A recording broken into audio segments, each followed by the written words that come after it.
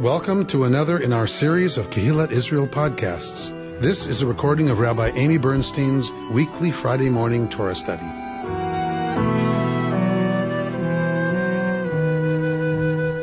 The words of Torah that we are studying this morning is Parshat Tzav, which is Leviticus chapter 7. We're in the second triennial reading, so we begin at chapter 7, verse 11 this morning. Let's start at 7:11. This is the ritual of the sacrifice of well-being that one may offer to Adonai. One who offers it for thanksgiving shall offer, together with the sacrifice of thanksgiving, unleavened cakes with oil mixed in, unleavened wafers spread with oil, the cakes of choice flour with oil mixed in, well soaked. This offering with cakes of leavened bread added shall be offered along with one's thanksgiving sacrifice of well-being.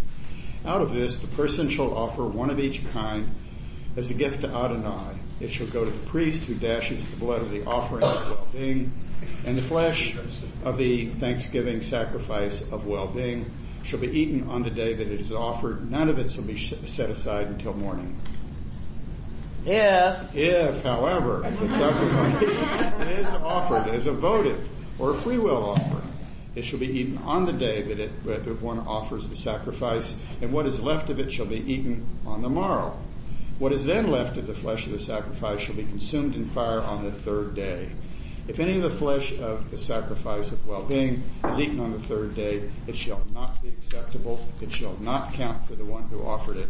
It is an offensive thing, and the person who eats of it shall bear the guilt. Yeah.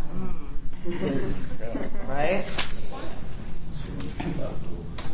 So we're getting the description of, as we talked about last week, when we looked at what kinds of sacrifices we have. Zot Torah Zevach HaShlamim. This is the Torah, the teaching of the Zevach HaShlamim, the sacrifice of Shlamim. When do we give a Shlamim?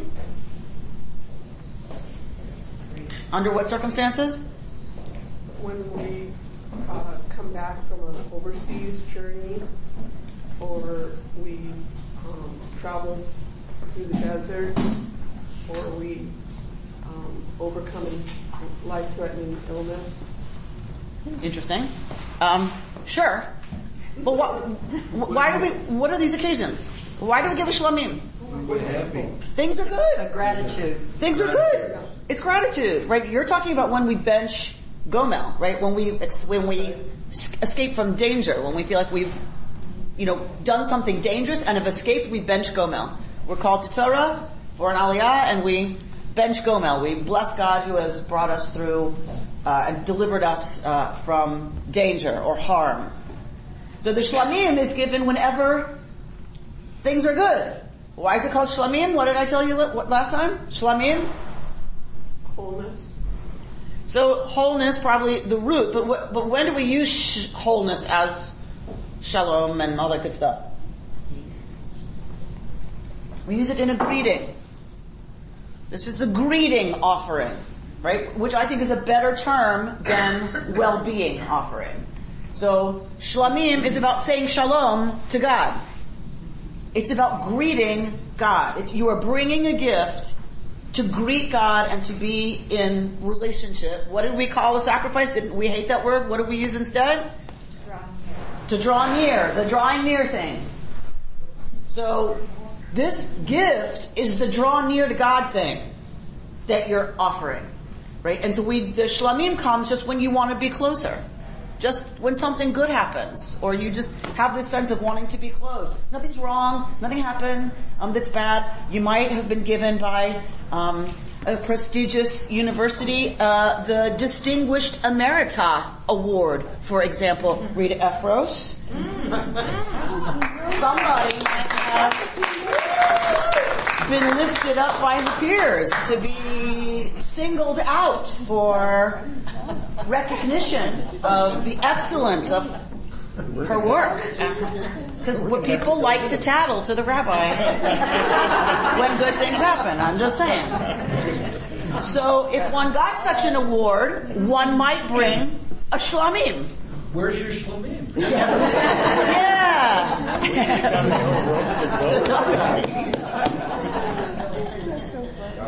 So just to celebrate, just to be, when one has something good happen, one doesn't want to keep it to oneself. Except Rita.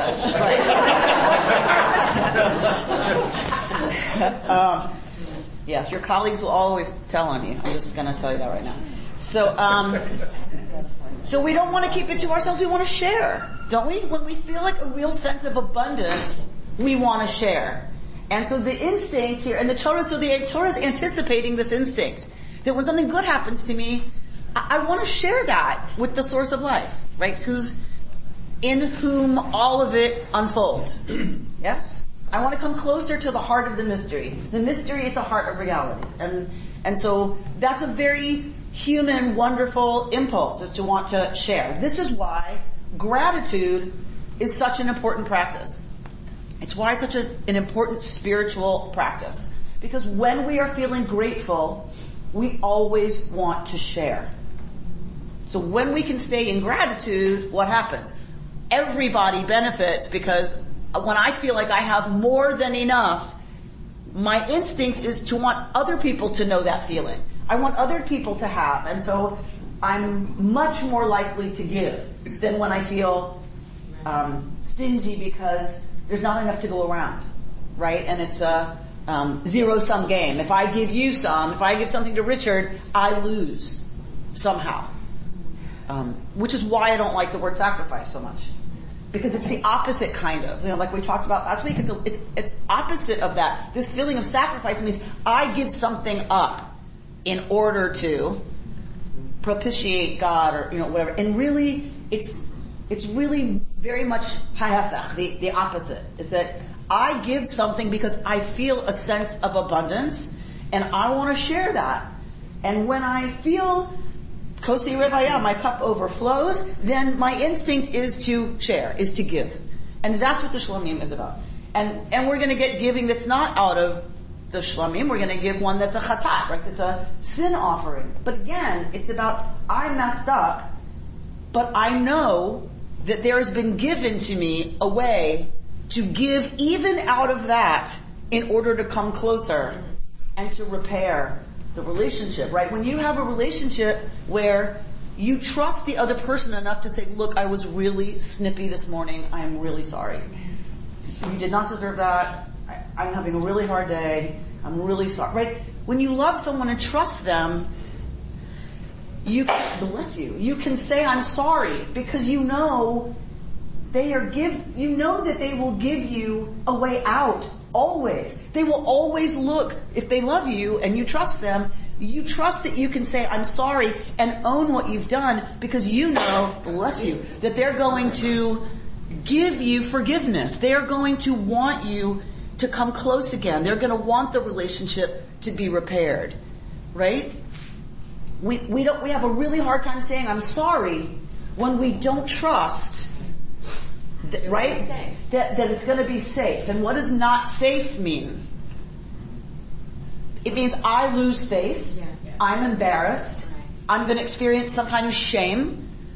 And who wants to go there? Nobody wants to go there, right? But when you're loved and seen and held by the beloved in a certain way, you know you can own what's happened. And that's the system that's set up for Israelites.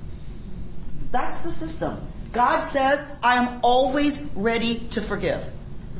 Always. So you do your part. Right? And again, this is unintentional sin. Right? If you realize you've messed up, you've made a mistake, okay, don't panic. Here's the instructions. It's okay. Here's the prescription. Right? For how to come close again, and how to fix it, how to make it better, how to repair it. So rather than focusing on the sin part, which is what so many people do, right? That, oh my God, they sinned and so they had to bring blood and they had to bring an animal. It's like they could only eat meat if it was sacrificed. And so they're given an instruction manual that says, when you catch yourself having messed up, here's what you do, including the priests, including the high priest, right? The system is for everybody because everybody is fallible. So rather than be an element of constantly criticizing us as human beings, this manual comes to be assurance that it's going to be okay. You're human. God says, I get that. I get what that's going to mean. Right? That's going to mean some pretty gnarly stuff sometimes. And it's okay. I'm giving you before you even get to the land of Israel, I'm giving you the system to make sure our relationship is whole. And we can come close. So in Catholicism, I don't know that well, but I hear that if you sin, you go to confession and then they give you a system. They go say all these prayers and you're going to be okay. Similar or? Definitely. It's, I think it is, in anthropology we call it terrestrial human culture. THC stands for anything that is universal. Okay. That you find in any culture. And I believe a part of THC, a part of terrestrial human culture is this desire to be absolved. Not just with people. If we have to do it with people, I mean, our system that comes out of here later, the rabbinic system, rabbinic Judaism says you have to go to the person, right? And fix it with the person. But there's a longing, a human longing, I think, to stitch up the tear that we make in reality when we sin. When we do icky things, like we put a little tear, right, in reality. And I think there's this just human desire to stitch that up and to feel like your soul's okay. Like I'm good now. Like, because I've messed up. I've punctured something that was whole, right? And we want to make that right. And I think that's a longing throughout every human culture. How it gets expressed and how it gets dealt with depends on the culture and its origins and how it evolves, right? So rabbinic Judaism evolved from, in part, biblical Israelite religion. And Catholicism, same thing. I think it's that same longing to, yes, I can say to the other person I'm sorry and I can get forgiven and our relationship can be fixed, but what do I do with that other level? That I've put something out there that's now ickifying all my technical jargon coming out. The broader space, broader reality. How do I clean that up? And every religion needs, I think. So otherwise you just live in shame. That's exactly right. It collects. And then you feel like I'm not good enough anymore for whatever, fill in the blank. Right? And so every religion needs a way to make that better and have people feel like, okay, I've done my part in cleaning the broader space of my own participation in pickiness. Margot, did I see your hand up? Did I see your hand up? No. Is there anything you'd like to say? Tell what you're doing. Okay. I get excited. We love it. You were just being helpful. So, what you've explained is very beautiful. And what I would like to understand is this your interpretation then of what we've just read? So that's it. So does everybody... Are you saying it didn't sound related to what we did? It does sound related, of course it does. But what I want to know, but what interests me is this how most people interpret this? Yeah, I think so. Okay. Yeah, I mean, because what's another interpretation that you've heard? Well, I haven't heard any others. I mean, usually read this and they talk about the sacrifice and everything, and no one talks about the meaning behind it. Right. And so that's what I'm this is the first time I've heard this. That's why we're here. Job security, right? Is what that's about. Two things. I think the difference between the Catholic method of seeking that forgiveness, having to go through a person, actually a priest and Jesus, to get to the source is quite a distinction from the way we do it. And also I was thinking when someone dies you wear the little tear of black fabric or fabric on your clothes. That's a tear that you don't look for absolution, but it's acknowledging the tear in the fabric of life. Yeah, which is still a beautiful ritual. And originally it was our clothing.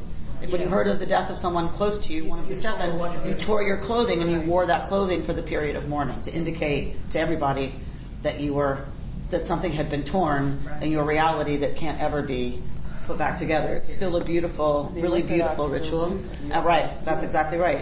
In very traditional Judaism, they still do that.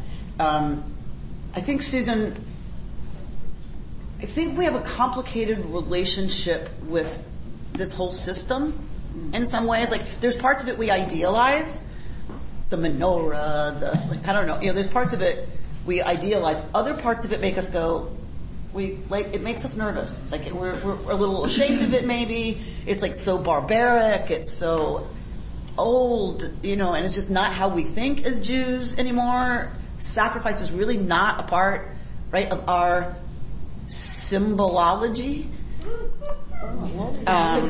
It's sort of like let's say, and I'm not a gambler, but let's say I've heard that people, they go to Vegas, they win a big, and then they give the dealer some money. It's almost like similar, I think, to what you're saying. For the shlamim. Share. For the shlamim. Yeah. For shlamim.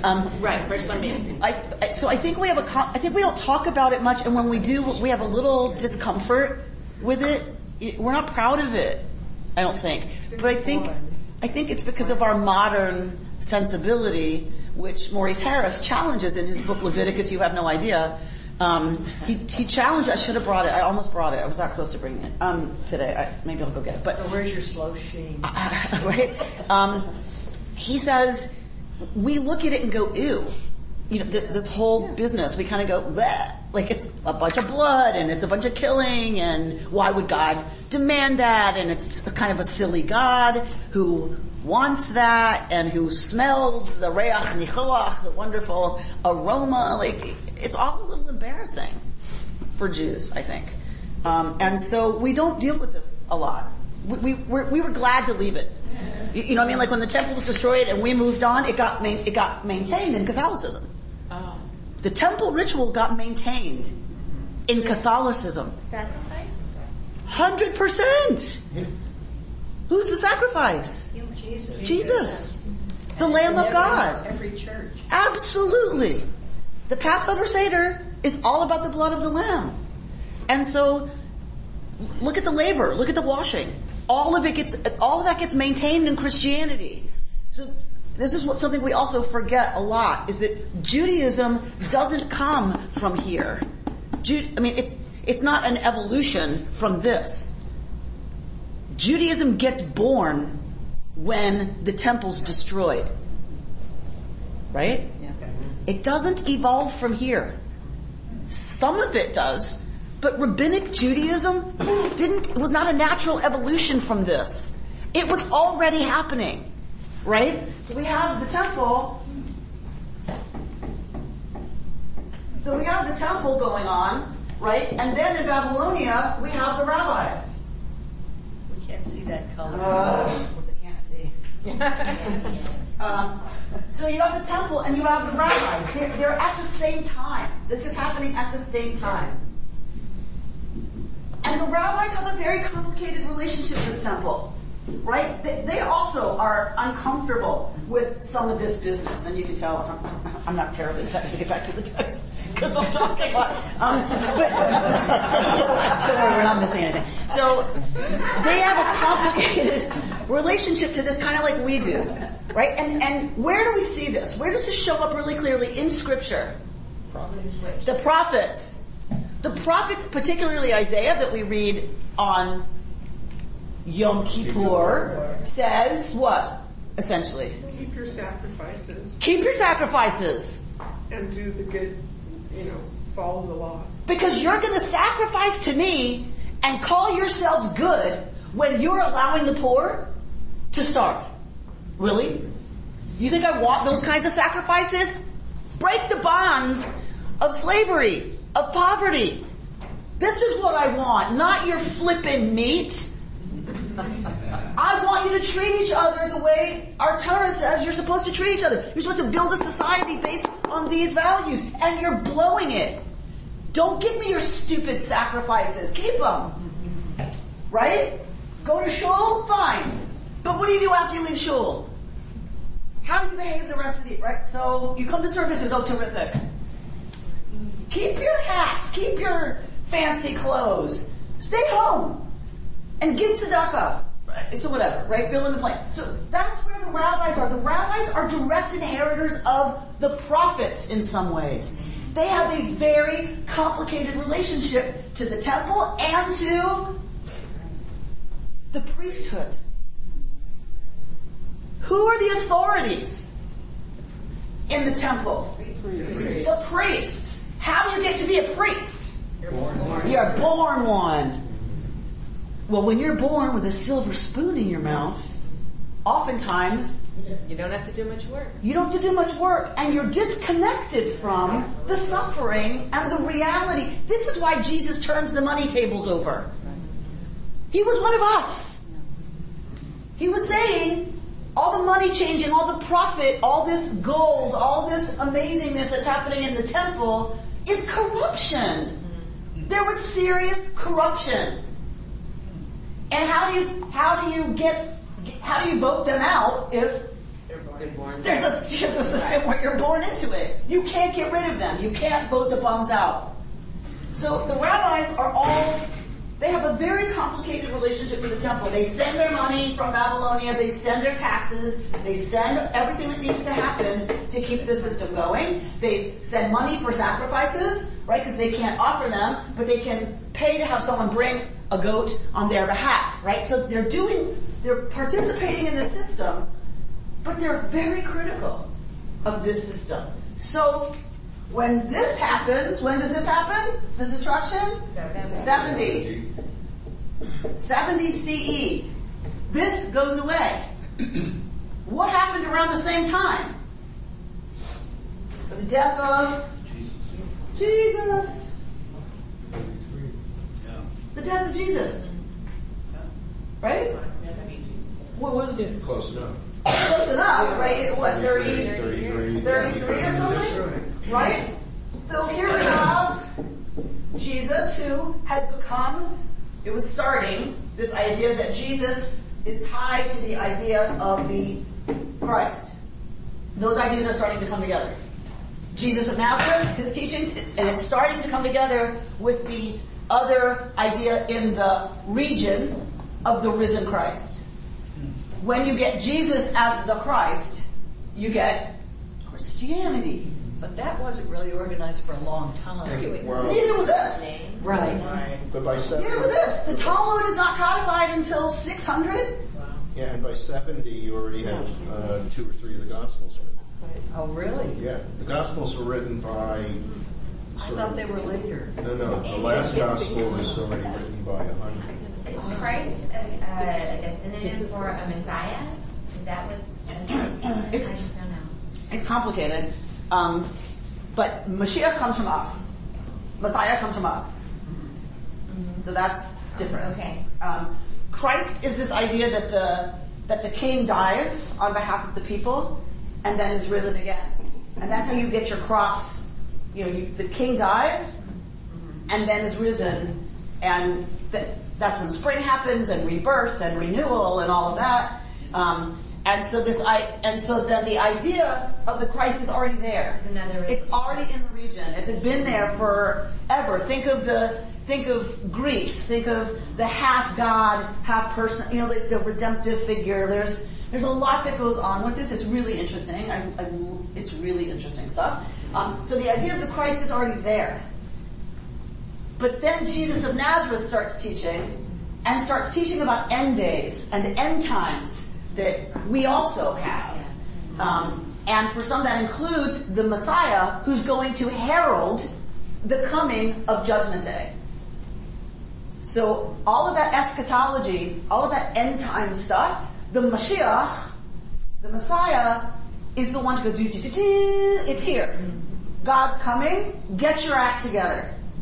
That's why you didn't marry, right? That's where celibacy. That's what that's about, because you don't have time for that. You can't be messing around with that. The end is here, people. The end is upon us. That's eschatology. That's what Jesus is teaching. He's converted by John the Baptist to this eschatology. And so when that happens, and Jesus is talking about end times and getting ready for the end times, then you focus on Mashiach. You focus on Messiah, because Messiah is going to come let us know that this is happening. But what happens instead? Right. Jesus gets dead. What do you do now? What do you do now? Now, he's gonna come again. there's going to be a second coming. This was just the dry rub. This was like the what was he going to do? Your guy's dead. And the end didn't happen. It's still Tuesday, right? We still need groceries, and the cat has to be fed, right? Nothing changed, and your guy dies. That's a problem, right? So Jesus is the risen Christ, and will come again, and becomes Mashiach, that he was here to tell us, he was here to do what Messiah is supposed to do, to tell us that the end is going to come, right? Exactly happened, yeah, but okay, whatever. So was the word Christ used before? Because yes, I know very little about him, and I always just thought his name was Jesus Christ, not Jesus Christ Superstar. But I thought that was his name. I know it's Jesus of Nazareth, but I sort of thought, I don't know. Right, it's not his name. It's Jesus becomes the Christ. So that word was in play a long time before him. Yes, that idea and that term was around. As you were saying today. Right. I didn't know. So this happens at year... Yeah, this happens in 33, right? And then starts to, like Richard said, we've got some Gospels going on around this time. So they were born at the same time. Christianity and Rabbinic Judaism, because now, until 70, you don't have Judaism. What do you have? Israelite cult religion. You had the growth of the ideas and the literature and the thinking and the moving away from the temple that's going to become Judaism. But Judaism is born in 70. Christianity is born about the same time. So we're actually, we call it a daughter faith. It's not true. We're siblings. Judaism and Christianity are siblings.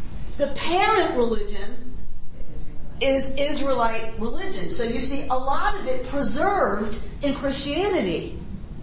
The sacrifice, like we said, purification, the priesthood, all of that is maintained. Those ideas, when the temple falls, right, become part of this new business of Christianity, and it is rejected by the rabbis who had really been rejecting it and pushing back against it since 586 BCE, the first destruction and the first dispersal. It's almost a different path of reconstructing Judaism. Yes. Right? In other words, yes. Right? In other words, they chose the people who were rejected by the rabbis said, well, fine, we're going to incorporate what's left of the temple practice, and that's fine with us, and we're going to just go off in this direction.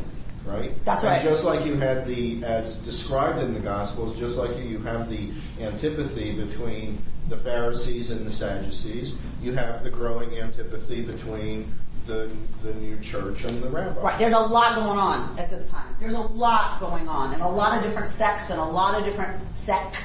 And a lot. There's probably a lot of the other too, but there's a lot going on, and so there's a lot of competition for ideas and resources, and there's cross-pollinating, and it's very exciting in some ways, but really messy in other ways. So these are both, Rabbinic Judaism and Christianity are both reconstructions of ancient Israelite religion. Amy, would the Babylonian rabbis embrace Christ? Did they think of him as sort of an ideological brother because he's rejecting the temple, he's rejecting the same thing they're rejecting? They probably would have agreed with a lot of what he said. The problem was he was so focused on eschatology that was already he was already a fringe figure for them, and they had their problems with. We had our own, right? Have you been to Masada? Mm-hmm. Have you heard the story of Masada? Right. The Zealots? Well, those are our guys who are also pretty out there and talking about end times and the sons of light and the sons of darkness and the sons of light will prevail. It's wacky stuff was happening at this time. So he was kind of fringe. The other thing is he was a real problem for the rabbis. Because he was rabble rousing. And he was ticking off Rome. But he was the problem for the priests, not for the Babylonian rabbis. He was a problem for the Jews. For the rabbis. For the rabbis. For the leaders of the Jewish community, he's a problem. He keeps ticking off Rome. As a Jew, he's teaching as a Jew. We have to remember this. He's teaching as a Jew. Right. He's turning over those money tables as a Jew. And so when you start ticking off Rome, and you start getting everybody whipped up, right, about how it's so focused on materialism and right and all the stuff, even that the rabbis would agree, like that the corruption and whatever, he also meant Rome. And who's Rome going to take that out on? The Jews. If you got a bunch of Jews following this guy, which there were, in a way out of what the rabbis would criticize the temple for, but they had to be careful. And Jesus wasn't careful. And his followers weren't careful. They wanted it all changed. They were revolutionaries. That's a fabulous thing. Until Rome crushes you. So Jesus would have been an anarchist in a sense. Well, he wanted God's rule. Yes. Well, he wanted the end of what the system was. Yes. He wanted to tear it down. Yes. And bring in a new... Yes. Yeah. Based on God. That God was going to come. Right. Be the leader. Be the ruler. The kingdom of heaven would be on earth. That was the vision. That was the dream. And he was a revolutionary. Which is great unless you're living under a totalitarian regime that had an army like Rome did. Because what happened? He wasn't... The rabbis, I keep saying this, weren't wrong to be worried. Because this happens in 33. What happens 40 years later? Rome crushes Israel, crushes the Jews, blows up Jerusalem, and exiles the entire population. 40 years later. It was it was getting there. And there was so much activity going on that Rome was not happy with. It didn't take but 40 more years. And it got pushed to the limit. And Rome crushed ancient Israel. Forever. Right? Gone. Obliterated. I think you want to be careful not to rush into Jesus Christ, because that's Paul's salesmanship with Christ. There is something of value of looking at Jesus in that period of time. And Reza Absalom's book, The Zealot, is worth looking at. To look at that Jew who was part of a zealot movement. It's not until Paul, much later, brings it uses Jesus. Right. But the idea of Christ and followers of that idea are already around. The two wind up merging, but it's already there and active at the time of Jesus. But surely, yes, those ideas don't come together right away. Right. Going back just a tiny bit back to the sacrificial practice in the temple and stuff. No, not the temple. No. These are just general questions. Okay, so the basic idea of sacrifice, for whatever reason, is that it takes place at the temple. Yes. Okay. Which in the context, since there is no temple yet, would be at the Mishkan. Yes. Right? So, particularly for well-being, you could be having something great could be happening, like no matter where you are. So, isn't this whole regime something that really only works as long as the people aren't dispersed at all? Yes. In the sense that they all have to be near the Mishkan. Yes. Right? Yes. So if they enter the land, ultimately, and you've got some tribes up in the north and some tribes up in the south, and ultimately the temple in the middle, what do the people at the bottom of the south and the top of the north do when they're having a great day? Where are they supposed to make their sacrifice of well-being? You build something at done. You build your and little, call it good. You build your little temples wherever. So there were rival cult sites, for sure. Right? If you've seen the ruins at Dan, then there's an impulse, and has been in these really, like you said, really geographically separated tribes. There's been an impulse to stay local. Who wants to schlep to Jerusalem, right? And so yes, there's pushback always against centralization of worship, but centralization was its own push to unify and unite those ends of the country, and it never really worked. Right, but when we learn later, after after Deuteronomy, God was not crazy about the idea of there being a king. Right. Right. And but how did, where would God have come out on this problem of not setting up outside temples? You know? It depends who we're seeing God's will through. Okay. There are folks who are very wedded to God is just fine with my temple at Tel Dan, thank you very much. Mm-hmm. And there are folks who are very vested in Jerusalem being the only place sacrifice can happen. So those would be like the priests. The priests presumably would say, hey, you gotta come here. And some in the government, who want centralization of worship to empower Jerusalem as the capital to help the country unify.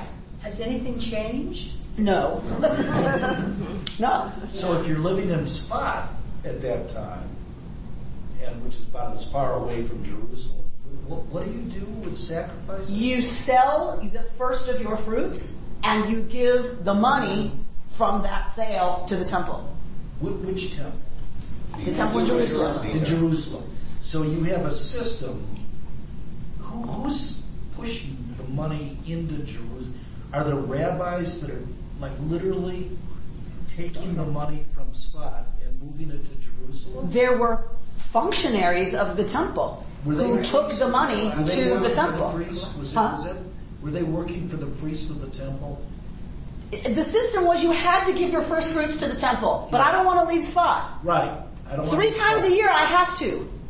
3 times a year I have to appear before God. But you send in your money to the temple. It had to be that the priest had a system to collect. Sure. Yeah. It was a huge complex. It was a huge administration. Right. It was a huge system.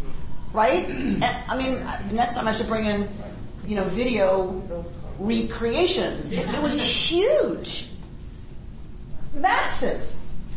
And it was the central agency of the country. Right. So that's the rabbi's criticism. What do we criticize, as Judith is saying? Nothing's changed. What do we criticize Washington for? Corruption. What kind of corruption? What leads to corruption? Money.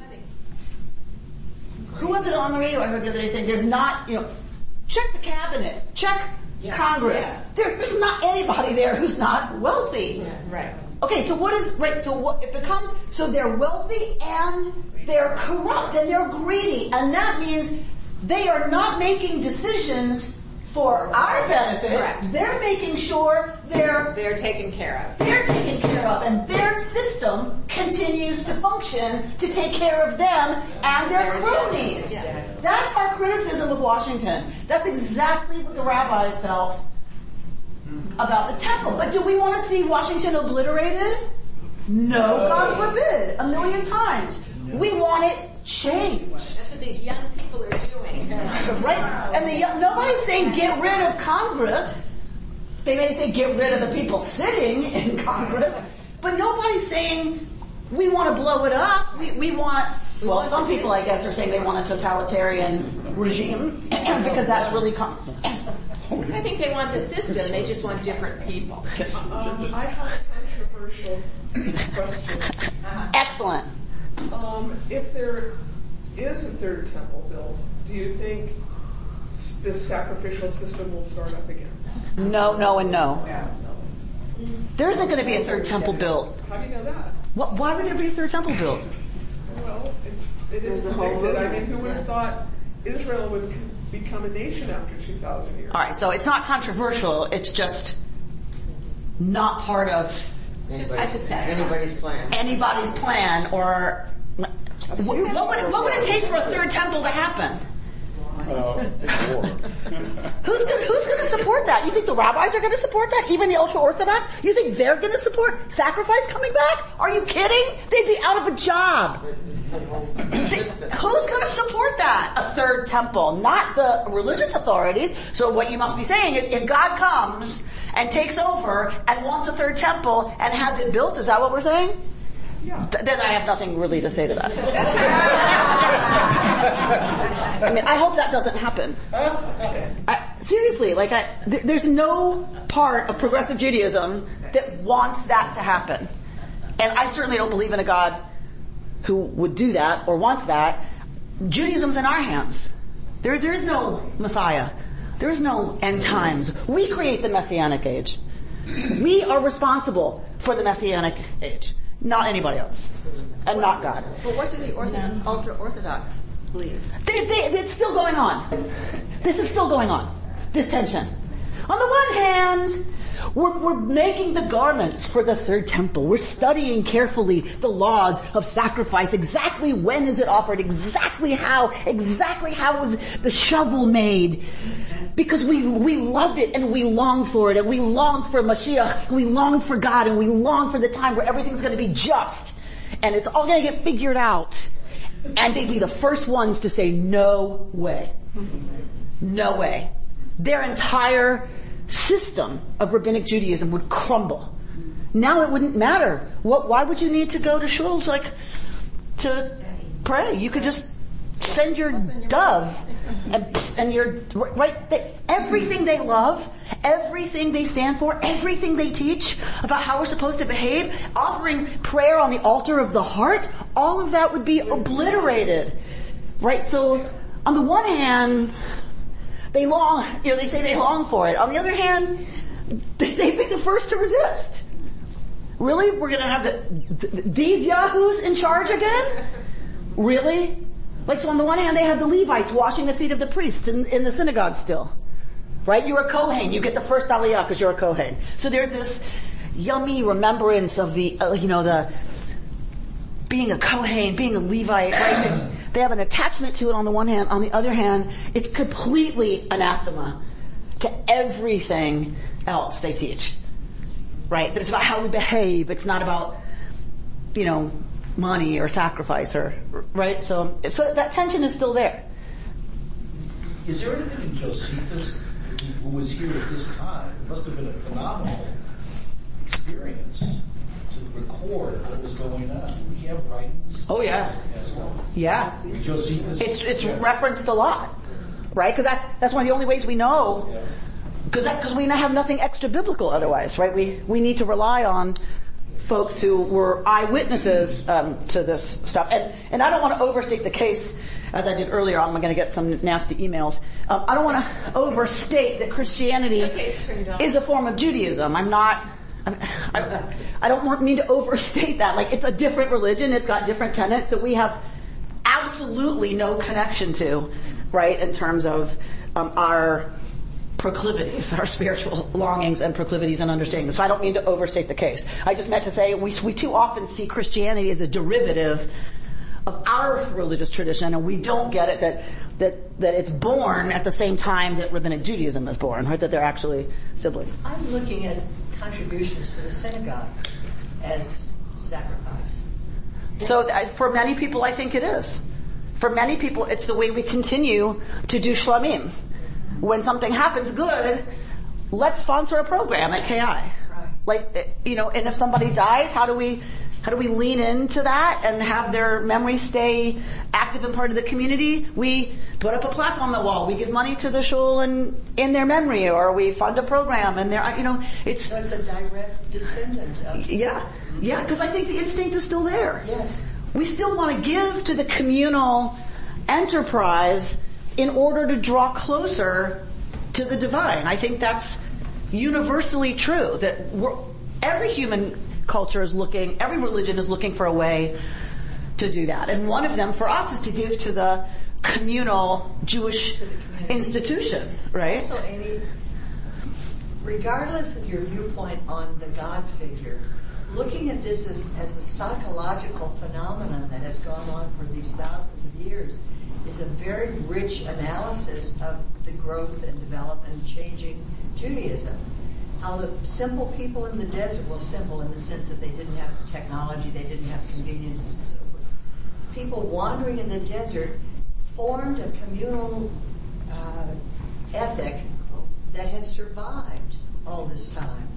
And I think the psychology of it is so powerful, as well as the functioning structure of it. Yeah, this group of people created something that still speaks to us and that is reconstructible, right? All that we still have any relationship to this text, which I was not going to stay with, frankly, this morning. I brought a bunch of other stuff to do.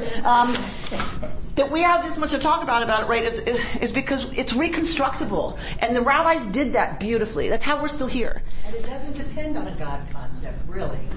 In many ways, there's so many Jews who don't believe in God, who are a very vital part of our community and our belief system. Now, how much attachment they have to this, I don't know.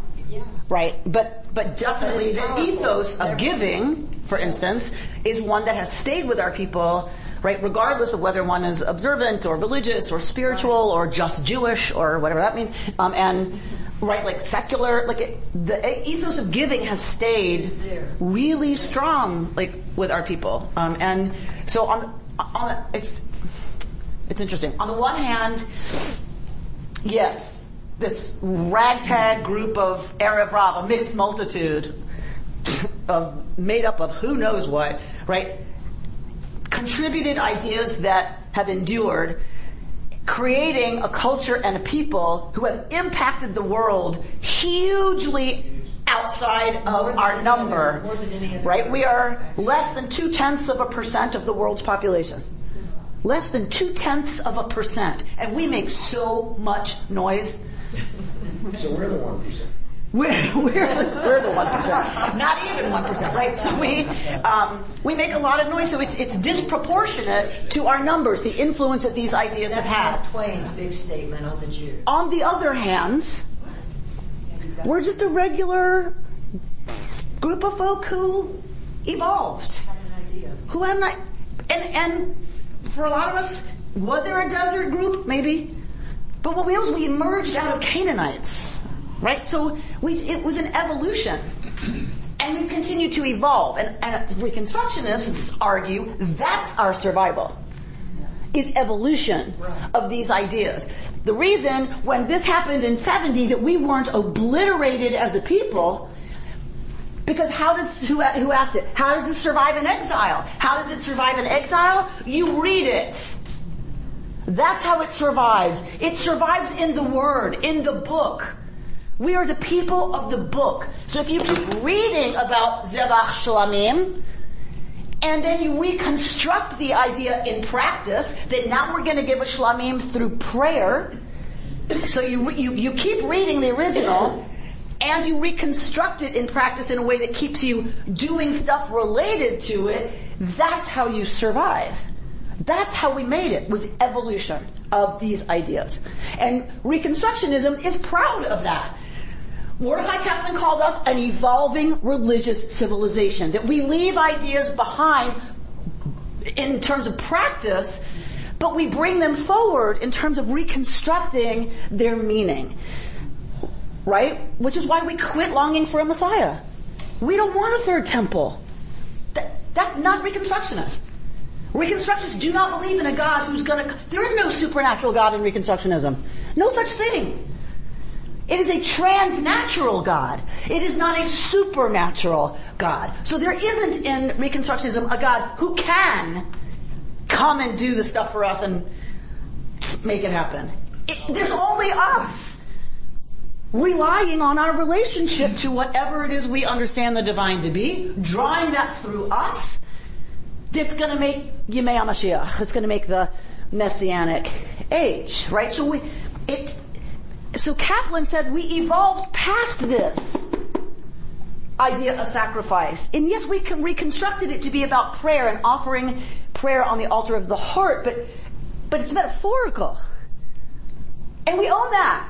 And we're proud of that. And that's how we've survived, is that we've continued to do that.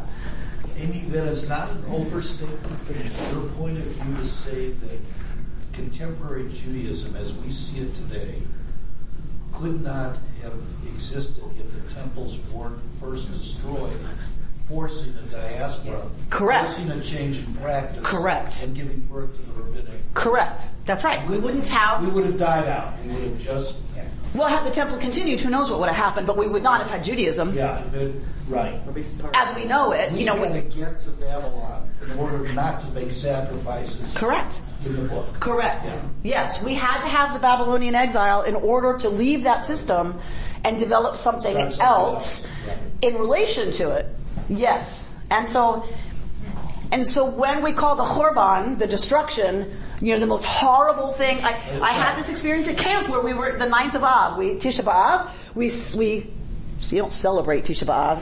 You commemorate. When we commemorated the destruction of the temple, and they do this very powerful program with the kids. It's really, really powerful. I was sobbing by the end of it. But I said to the director of the camp, I said to Isaac, I have a complicated relationship to making the Chorban be the focus of so much grief. Because without the Chorban, we wouldn't be here. And so am I happy that they blew up the temple? No. Am I happy that they slaughtered a bunch of Jews? No. But to make that the focus of all of our mourning, I'm like, I have a very complicated relationship to that idea. Because there's some gratitude. Because I have some gratitude that we don't have a temple system. I don't want one. I'm happy it's gone. Am I happy how it got gone? No, right? But it was just interesting that I realized that it's that ingrained in me as a progressive Jew that the Chorban is not the worst thing that happened to the Jewish people. It's one of the best things that happened in a weird kind of twisted way to the Jewish people. It forced a change, right? That was necessary, that I'm grateful for in a complicated, twisted sort of way. Well, it allowed us to survive. Yeah, exactly. Sheldon? Why did we rush to the Western Wall when we go to Jerusalem? Aha. It is a very, very good question. Why do we focus so much on the Western Wall if we are liberal Jews who don't have an attachment to the temple? So, I've said this many times in this room. Every time I go to Israel, I have the same conversation with myself on the plaza. Do I go to the wall or do I not? Do I go to the wall? Do I not? Some years I go down and touch it and do what everybody does. And many years I do not, for that exact reason. It's like, why there? Like, Dafka. So the answer I can give you from my perspective anyway, like why am I drawn if I'm someone who doesn't want the system, is that it's been the focal point of our people's longing and yearning, for our homeland. Right? We turn and face Jerusalem 3 times a day. I grew up praying 3 times a day. We face Jerusalem. Right? So it's been the center of longing for our people and the focus of our holiness attention for so long that it maintains and retains that power. And that's the only structural piece left of that focal point. It's a symbol. It's a symbol. And it's imbued with the longing of our people. And that's what I touch when I go there, not the retaining wall of the temple. Does that make sense? I touch the stones that our people have touched. And some risk their lives to get there to touch those stones. It's that moves me deeply, not that it's the retaining wall of the temple. But isn't it also fair to say that for many people who go to the wall, it's probably for a minority for whom it has actual religious significance, and a lot of people go to the wall because they're making a political statement. Yes. In the sense of, we can. Yes. We now are in a place where we have it, we can do it, and we don't care who knows it. We're proud. Absolutely. Because Israel is, in that sense, a really complicated set of things. It's not just religious, it's also political, it's also peoplehood, it's also nationhood, it's also like independence, it's also we're still here, screw you world, we're still, right? There's so much that Israel is that's why it's such a mess. Do you think that's why when the Haredim are parading down to the wall? Sure. That's what the Haredim are in control. Is that what they're saying? They want to maintain control over that space. Are you kidding? It's not really religious as much as it's cultural. So let's get someone in here and we can have that discussion and we'll see who wins that, because that's a debate. I agree it's not religious. It's actually political. And they're using their religious authority for control. It's our wall and you'll have to do religion our way if you want to be at our wall. But they will argue, of course, it's religious. Right? So it's about who's deciding the terminology. Would you have the same ambivalence about the Holocaust? In terms of? In terms of it did some good. Created. I don't think the Holocaust did any good. It's never again. It created it did not create the state of Israel. For creating Israel? No, it did not create Israel. That was already on the way to happening. People use it, then I don't buy it. Did it strengthen our resolve? Okay. But the cost? The cost is unthinkable. So I do not feel ambivalence about the Holocaust. Nothing good came out of that. Nothing. And that's also a political conversation, right? And so I don't say it lightly. I'm just saying, because I was taught that too. I was taught if not for the Shoah, there wouldn't be Israel. And then I got to study and learn that actually that was already well on the way to happening. Did it push some things? I'm sure. But again, the cost is unspeakable and unthinkable, and so I don't want to tie them. Right? Like, but I get that that's a thing that we do. And I think we do it to cope. Right? I think we do it so that we can cope with the Holocaust. Because if nothing came out of it, how does the people live with that? How do you live with that kind of evil and destruction, right? And suffering. And so I think it's an impulse to say, but at least, right? But I just don't buy it. Everything doesn't happen for the best. No, it doesn't. And not everything happens for a reason. That's the other one that drives me bananas. It makes me crazy. It's spiritual junk food. That everything happens for a reason. No, it doesn't. An 8-year-old is raped by her parents and left in the woods to die? I'm sorry. There's no reason for that. There are unspeakable, horrific things that happen in this world. There's no reason. So if you have, we've had this conversation a lot. If you've got a supernatural God who can stop those things, you have to deal with that. I don't. I don't have to deal with that. I can say there's no reason to it. Human beings are crazy, right? And sometimes we're damaged, and we do terrible things, and there's no reason somebody dies of cancer. There's no reason for that. It's that we're physical beings that can get sick, right? Does that make? All right, we're gonna close in 1 second. But what is it? It's just playing the devil's advocate. I'm thinking that maybe back historically, the Babylonian diaspora was so horrendous and painful to them that they were speaking of it. Yes. We are speaking of the Holocaust yes, now. Absolutely, yes. So they continued studying this. It was horribly traumatic for them. Yeah. So how do they cope? They continue to study and yearn and long for this system that they... Maybe hundreds of years yes. from now, the attitude may have changed, and we would think that the Holocaust was a means justifying the end. Whoops. So, right? So, who knows? Yeah. Who knows what our people's reaction 300 years from now is going to be looking back on stuff that we're still really close to. Kaplan said, I trust the Jewish people with that. Well, that's a huge thing to trust the Jewish people with that. Yeah. Right? Like maybe we're living here long enough, 300 years from now, maybe there's going to be a tree in every Jew's living room with, Jewish stars on it for Hanukkah. Right. Okay. Right? That makes a lot of people super nervous. I don't care. I believe Kaplan, that if Jews decide they want a bush in their house in December with stars on it for Hanukkah, fine. We're too close to Christmas being a threat, and that's why we get all freaked out about it. Right?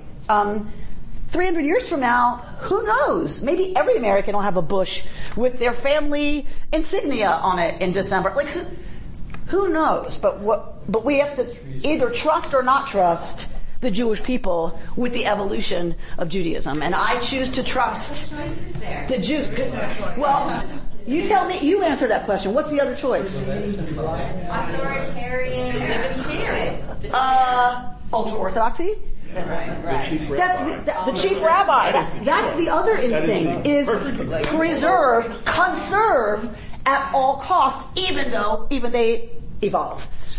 Right? They have to, right, to survive, but they don't want to talk about that. That they evolve and make those decisions too about what they're going to keep and what they're going to get rid of. But they'll tell you, like, the only option is to resist at all costs assimilation of any kind. So those are your two choices. Either you trust the Jewish people to assimilate Jewishly, and whatever that's going to mean, or you decide you're going to resist at all costs and you're going to focus on particularism as what's going to enable you to survive. And hopefully both versions will be around for a while, right? Because I'm hoping they'll stay in tension. Right? I think it's a healthy tension. I don't want to see one of us go away and the other be all triumphalist, right? And rewrite the history books. I think it's a healthy kind of thing we got. The grinding. Never mind. All right. I'm going to give you this to take home because next Friday is Pesach. So I'm not here, we're not here, the building's closed, it's Pesach. So I want to give you something, Torah study for Pesach. The temple's closed on base. But the good news is, the temple's closed on Pesach because the Jews are home observing the altar of their table. Bringing sacrifices to the temple. We're observing, right? It goes all the way back to here, what we're observing on Pesach at home. And it's, by the way, the holiday that the most Jews ever do. Like 90-something% of Jews, even those who don't observe other things, observe some kind of Leil HaSeder, some kind of Passover. So I just want to draw your attention. On the back is this teaching from the Sfat Emet, who I love. And you might not have known this, but if you look at the paragraph to the right, about the middle, every Jew. The back, the teaching from the Sfat Emet, the paragraph of English on the right. Every Jew, yes, Anna. Every Jew has this inner place. Okay. The gift from God. You can read it later if you can't follow right now. Our task is really to expand that point, to draw all our deeds to follow it. This is our job throughout the year, for better or worse. But this holiday of Matzot is the time when the point itself is renewed, purified from any defilement. Therefore, it has to be guarded from any ferment or change on this holiday. It's a beautiful teaching. What is he saying? He's saying there's a point within each of us that is pure. And that on the holiday of Pesach, that point itself, that nikudah, is renewed. And that's why we can't have any fermentation, right, around it. It has to be guarded from fermentation, because fermentation is about being puffed up. It's about arrogance. It's about rising. It's about, right, and so this Chag HaMatzot, you should know, I want you to know on this holiday that your nikudah is going to be renewed. And that nikudah, that point, is the place the rest of the year that we are able to draw everything through. That changes everything we do from bad intention and changes it.